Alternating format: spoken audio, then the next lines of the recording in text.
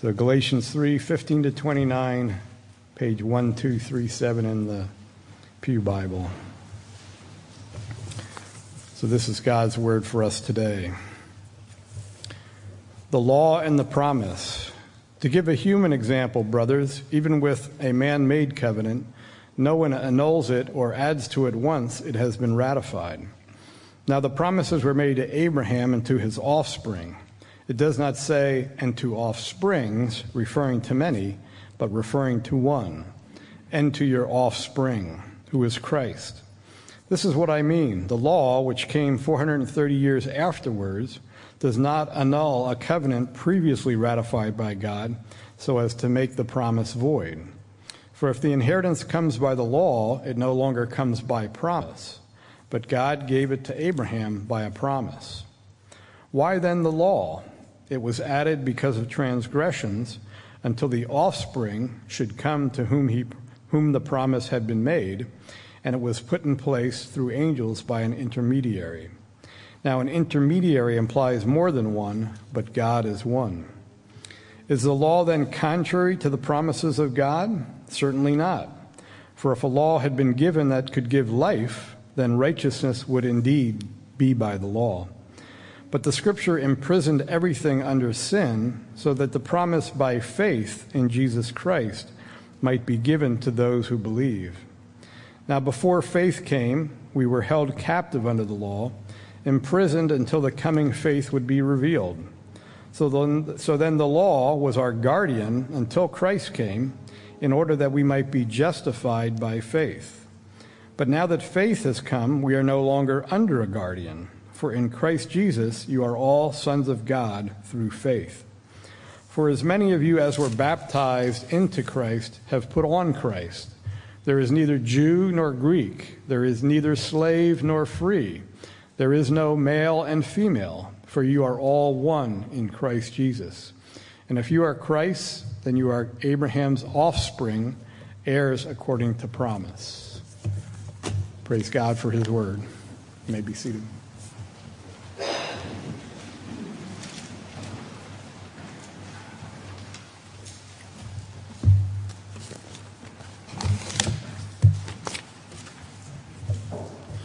Well, this is Father's Day. Welcome and salute to fathers here, as well as fathers that we remember. I was thinking about my father as we approached this day. My birthday was Friday, June 17th. For those of you who don't know, remember it as Watergate Break-In Day. So that's my claim to fame in that regard. But Father's Day and my birthday came on the same day on occasion. And so I was looking that up, and I don't know why the web was hard to find, but there were 7 occasions between the time of my birth and my father's death where Father's Day and my birthday, June 17th, happened on the same day. And I can remember I was so excited to be able to share that day with my dad, because my dad and I had the same special day. Well, my dad has been gone just 30 years now, last month. He was a farmer in western Pennsylvania, and I grew up on that farm and moved away longer than I want to remember now, 60 years ago at least.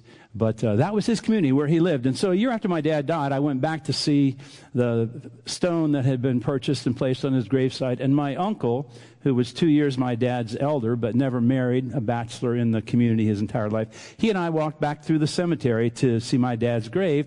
And as we did, he was commenting on the various headstones and families that were there. And he remarked to me, just sort of offhand, you know, there was a time when every family up and down this valley was either a Stewart or married to a Stewart or somehow connected to the Stewarts. That was a name that meant something in that community where my father was buried and where he had lived much of his life. To be Herb Stewart's boy was a position of honor and a position of obligation in that community. Your father had a place, and you as his child came in that place. Not that you had done anything, and hopefully you didn't do anything to dishonor the name, but because you were Herb Stewart's boy, they knew where you belonged, and you knew what was expected of you. Well, I just share that with you today as we begin to this passage in Galatians, because I want to say that knowing our identity, knowing whose child we are as children of God, is absolutely vital to our stability as Christians, to our maturing or our maturity as believers, and ultimately to our fruitfulness as believers in the Lord Jesus Christ. And so as we look at this passage, a little background, it's uncertainty perhaps about their identity in Christ that leads Paul to write this letter to the Galatians. He has come there, he's shared the gospel, the church has been formed, he has gone on his missionary journeys, and now he hears concerns about their spiritual condition. Really from the beginning of the letter, he writes in verses 6 and 7 at the beginning, chapter 1, I am astonished that you are so quickly deserting him who called you in the grace of Christ and are turning to a different gospel. Paul is both appealing to the church and rebuking them for seemingly forgotten whose child they are, whose family they belong to. And as he begins this chapter 3, we break into reading halfway through the chapter. He says, "O foolish Galatians, who has bewitched you?" What's happened? What has led you to forget or to ignore or to be ignorant of? Whether it's a lack of understanding, a lack of commitment perhaps, or simply falling prey to deceivers, Paul is determined that he's going to ground the Galatians in their identity in Christ so that they can be fruitful in their faith. And so as he writes this letter, we come to this passage, I thought of Paul as schooling the Galatians. He's going to take them to school to ground them in their identity in Christ so that they can be fruitful. So if you got the insert and want to follow along, a little rapid review of history, a concise course in theology, a little lesson on law, and then a succinct summary of sonship. We get excited about this sort of thing, preachers do, so you'll have to bear with me today, all right? A rapid review of history. Paul begins there in verse 15. To give a human example, brothers, even with a man-made, and set that word covenant aside for a moment, because I think the usage here is better of a will. In the case of a will, no one annuls it or adds to it once it's been ratified. Now, you can write a new will or have a codicil in addition to the original will, but no one else has the right to change your will. And now the promises, he said, were made to Abraham and to his offspring. The covenant promises were made not to offsprings, but to offspring Christ. So he has gone back 2,000 years from his point to Abraham, who we read about in Genesis chapter 12. God made a promise to that he was going to bring forth from Abraham's own flesh, from him and Sarah, a seed. Paul makes the point again, not seeds.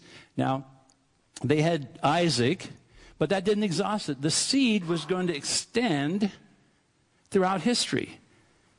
The promise to Abraham was he would have a family, he would have many descendants, he would have a land, and that through him, all the nations of the earth would be blessed. That was the promise that came some 2,000 years before. And so he says, look, the law, verse 17, the law which came 430 years afterwards. Now, not 430 years after Abraham, but Abraham has Isaac. Isaac doesn't enter into the promise. He doesn't live in the land of promise. And then you have Jacob. He doesn't live in the land of promise. And the 12 original sons of Jacob all die in exile. None of them inherit the promise of the land per se. But the Jews, the Israelites, spend 430 years as slaves in Egypt. And at the end of that time, at the end of that 430 years, Moses leads them out. And under Moses, then, they are given the law. So that's what he's saying. Abraham has the promise 2,000 years ago. Fast forward Isaac, Jacob, all of the brothers, and now finally, after 430 years in slavery, the promise last being renewed with Jacob, God leads the Israelites out and gives them the law. So, that law coming 430 years later cannot set aside the will or the covenant that God had made with Abraham. And then he, of course, goes through to say, verse 16, to your offspring who is Christ. Christ has come. This is the gospel that he has preached. So 2,000 years prior, Abraham, 430 years in slavery, the law to Moses, and now the offspring to whom the promise is made, Jesus Christ, has come. And he says that the covenant comes by a promise so that the Gentiles too might receive. Verse 14, Christ Jesus, the blessing of Abraham, might come to the Gentiles as well, so that we might receive the promise of the Spirit, or the promised Spirit, through faith. So that's the rapid review of history from 2,000 years prior right up to the gospel that Paul has preached. This is the way it is, Galatians. Promise first, law second. All right? Now, a little concise course in theology. What's the difference between the two? Well, God dealt with Abraham according to one principle, and with Moses by a different one. One by promise, one by law.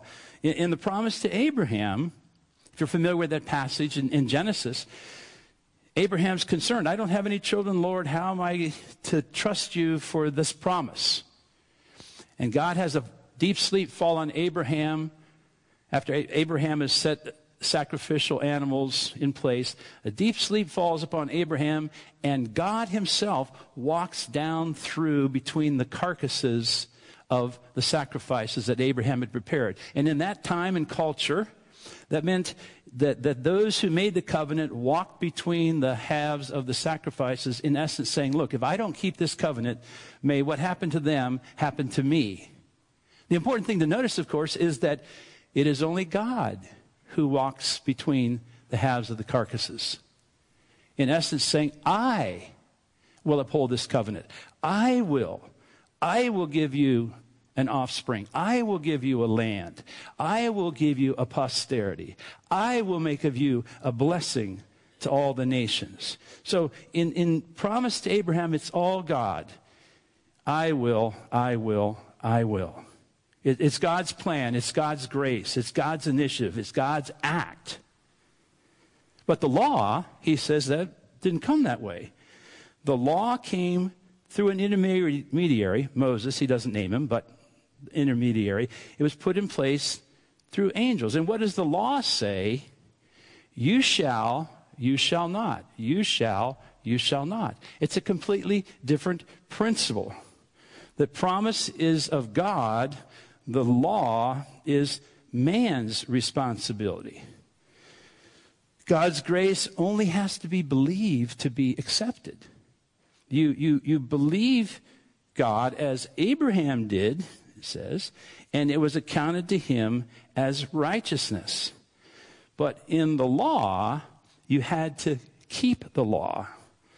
Those who keep the law shall live by it.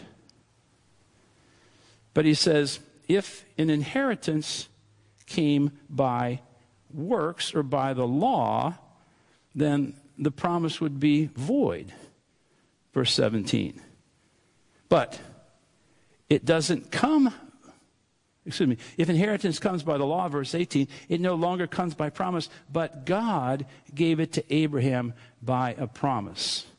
If you look back, if you have your Bibles, look back at the last verse of chapter 2, 2:21. Paul says, I don't nullify the grace of God in preaching the gospel, for if righteousness were through the law, then Christ died for no purpose. So here's the theology. It is God's promise to Abraham, God's giving of the law to Moses. John Stott, in his commentary, The Message of Galatians, Only One Way, writes this. God's promise was free and unconditional, no strings attached. There were no works to do, no laws to obey, no merit to establish, no conditions to fulfill. God simply said, I will give you a seed. To your seed I will give the land. And in your seed all the nations of the earth will be blessed. His promise was like a will, freely giving the inheritance to a future generation. And like a human will, this divine promise is unalterable. It is still in force today, for it has never been rescinded. You grasp the promise? Just a quick side note here. I became a believer in L'Abri Fellowship in 1976. And Kathy and I were in England. And I came to the Lord the week before Easter. And one of the first books I read was this commentary by John Stott on the book of Galatians. The message of Galatians, only one way. I still have the copy. It's written 85 pence on the cover. That's how old that book is. But the point is, what an incredible gift to a new believer to have the message of Galatians and the promise of Jesus Christ so clearly explained, to be able to ground me in that identity in Jesus. I'm so grateful to the Lord for that provision, and to Dr. Stott for this book that he wrote. But it was there at the beginning of my Christian life, and I'm eternally grateful for that. But that was a concise course in theology for me, Stott's commentary. And Paul's little concise course in theology here is the difference between law and promise. If it came by law, then Christ died to no purpose, and righteousness would come by the law. But, he says, that's not the kind of law that we got. The law that we have doesn't bring righteousness. What we have is the promise of God. If it came by inheritance, it wouldn't be by promise. But, God gave it to Abraham by a promise. So here's a little lesson on the law then. Paul asked, why then the law? You could almost imagine him in conversation with opponents or those who have misled the Galatians. Why the law? Paul says, it was added because of transgressions. Until the offspring, that is one, should come to whom the promise has been made and it was put in place. Okay, why?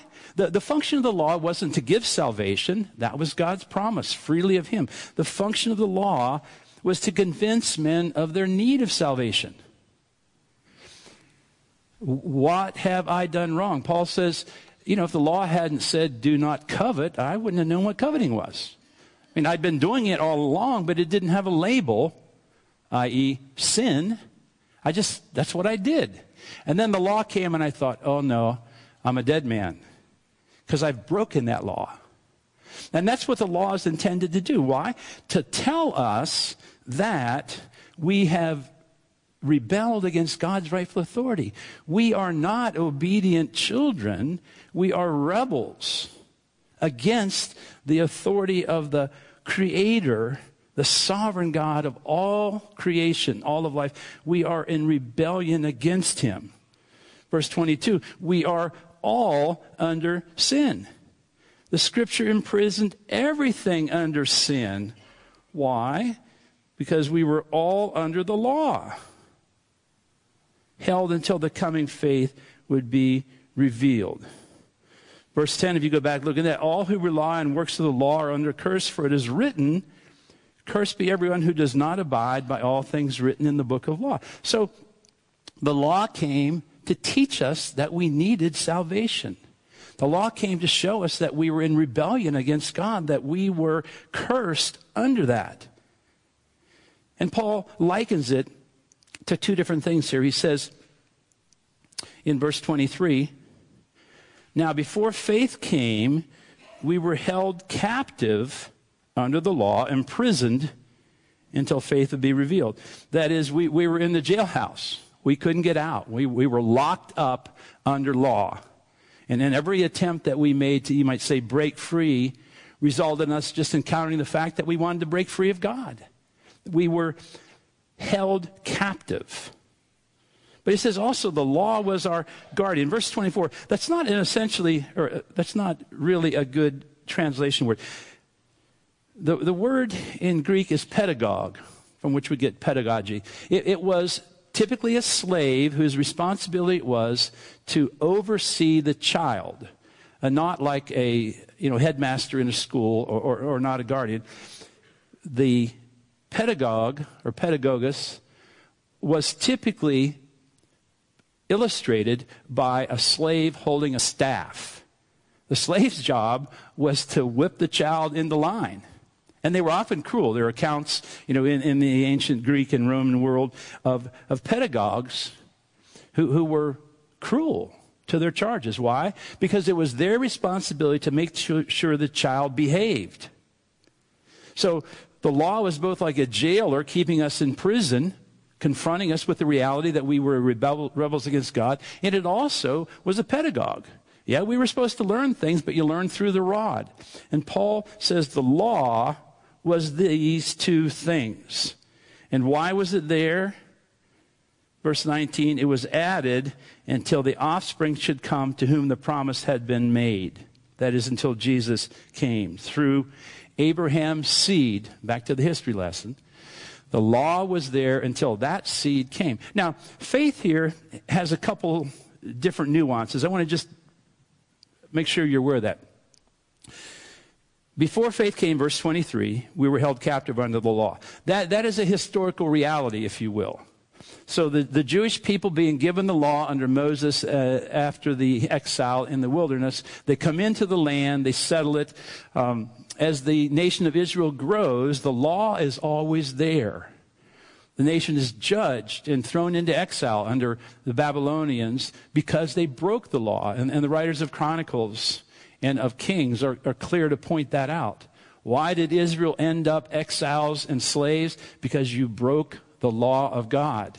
So historically, the law was there all of these years until Jesus came, the one who was born of the Virgin in due time, in the proper time, the Scripture says. So historically, law was there until Jesus came, and that's the faith, okay? You might say the faith once for all delivered to the saints. But on a personal level, each one of us, each and every one of us has, if you will, that same history.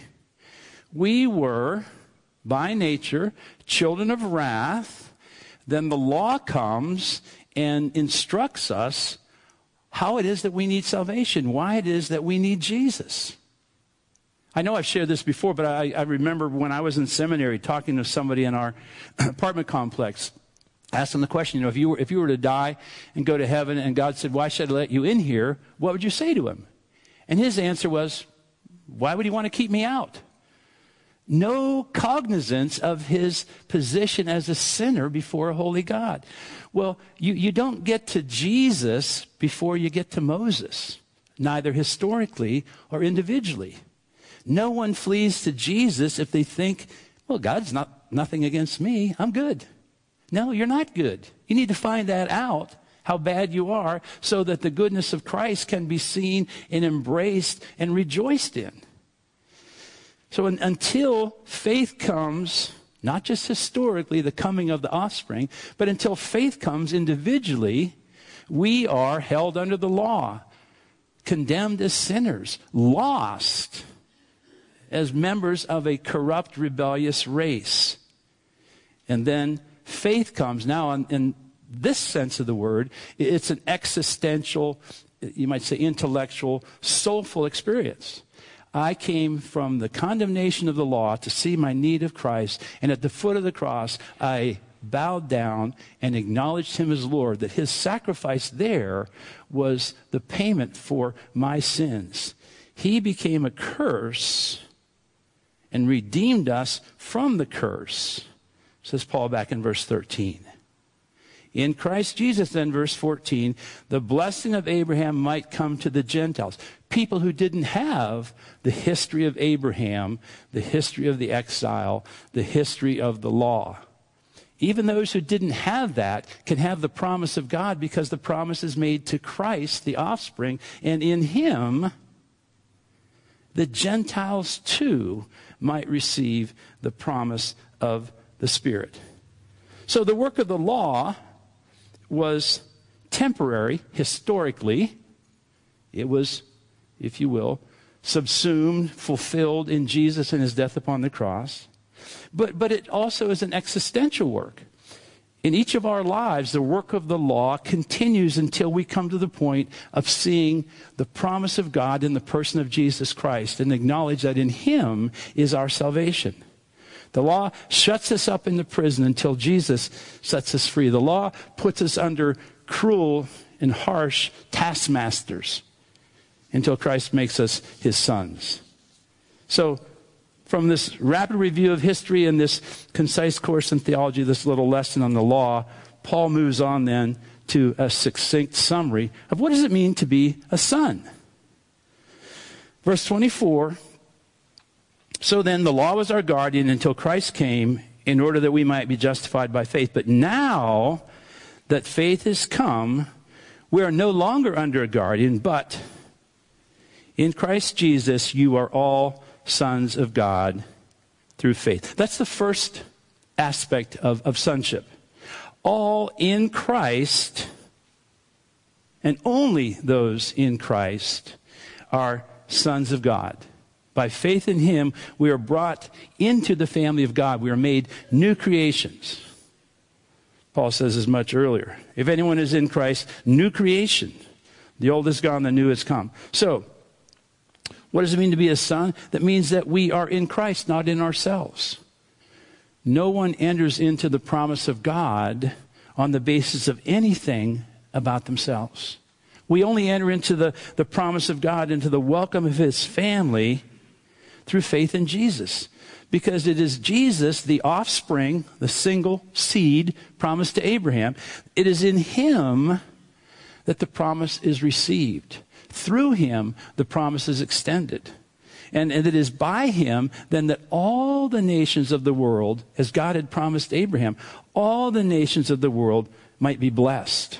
So, what does it mean to be a son? It means to be united in Christ as a son of God. Secondly, he says, for as many of you were baptized into Christ, you put on Christ. So, well, Paul certainly isn't changing his theology here to point to baptism as giving us Christ.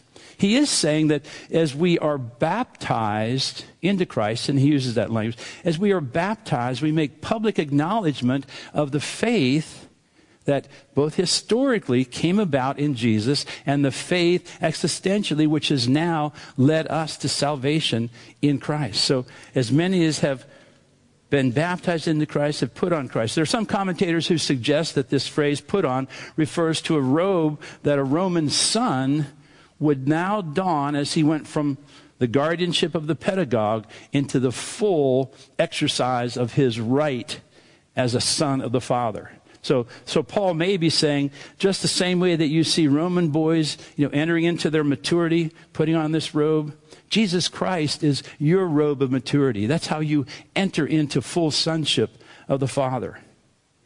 But notice there's another blessing here. There's neither Jew nor Greek, two huge significant divisions in mankind. There's neither slave nor free. Again, in the Roman society, the majority of citizens in ancient Rome were slaves. They weren't citizens, of course, but the majority of the population were slaves. And there's no male or female. There's no 50-50 slice. That all of those distinctions that we would use to, put ourselves one against the other are gone in Christ. We are all one in Jesus. Now, Paul is not saying that Christians are blind and don't see colors, that, unlike some Supreme Court nominees, we do understand what a woman is and therefore what a man is. Those things are pretty evident. It's not that they don't exist, they do, but they don't matter. They don't matter. Those ancient distinctions, often used to oppress, or at least to disdain, are gone in Christ Jesus. We are equals. We are brothers and sisters in Christ through the promise to Abraham brought to reality in Jesus. And, he says in verse 29, if you are Christ's, if you belong to him, then, he sort of wraps it all up again, back to Abraham, you are Abraham's offspring. You are the one, not the many, we just got rid of the many in the verse before. You are the one that God promised Abraham he would bring forth. That one is Jesus Christ, and you and him are his.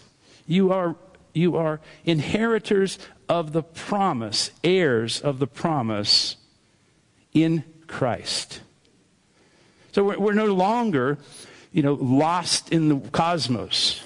We're no longer adrift in history or an outsider or a misfit. We are in Christ, an heir of Abraham in the family of God according to promise.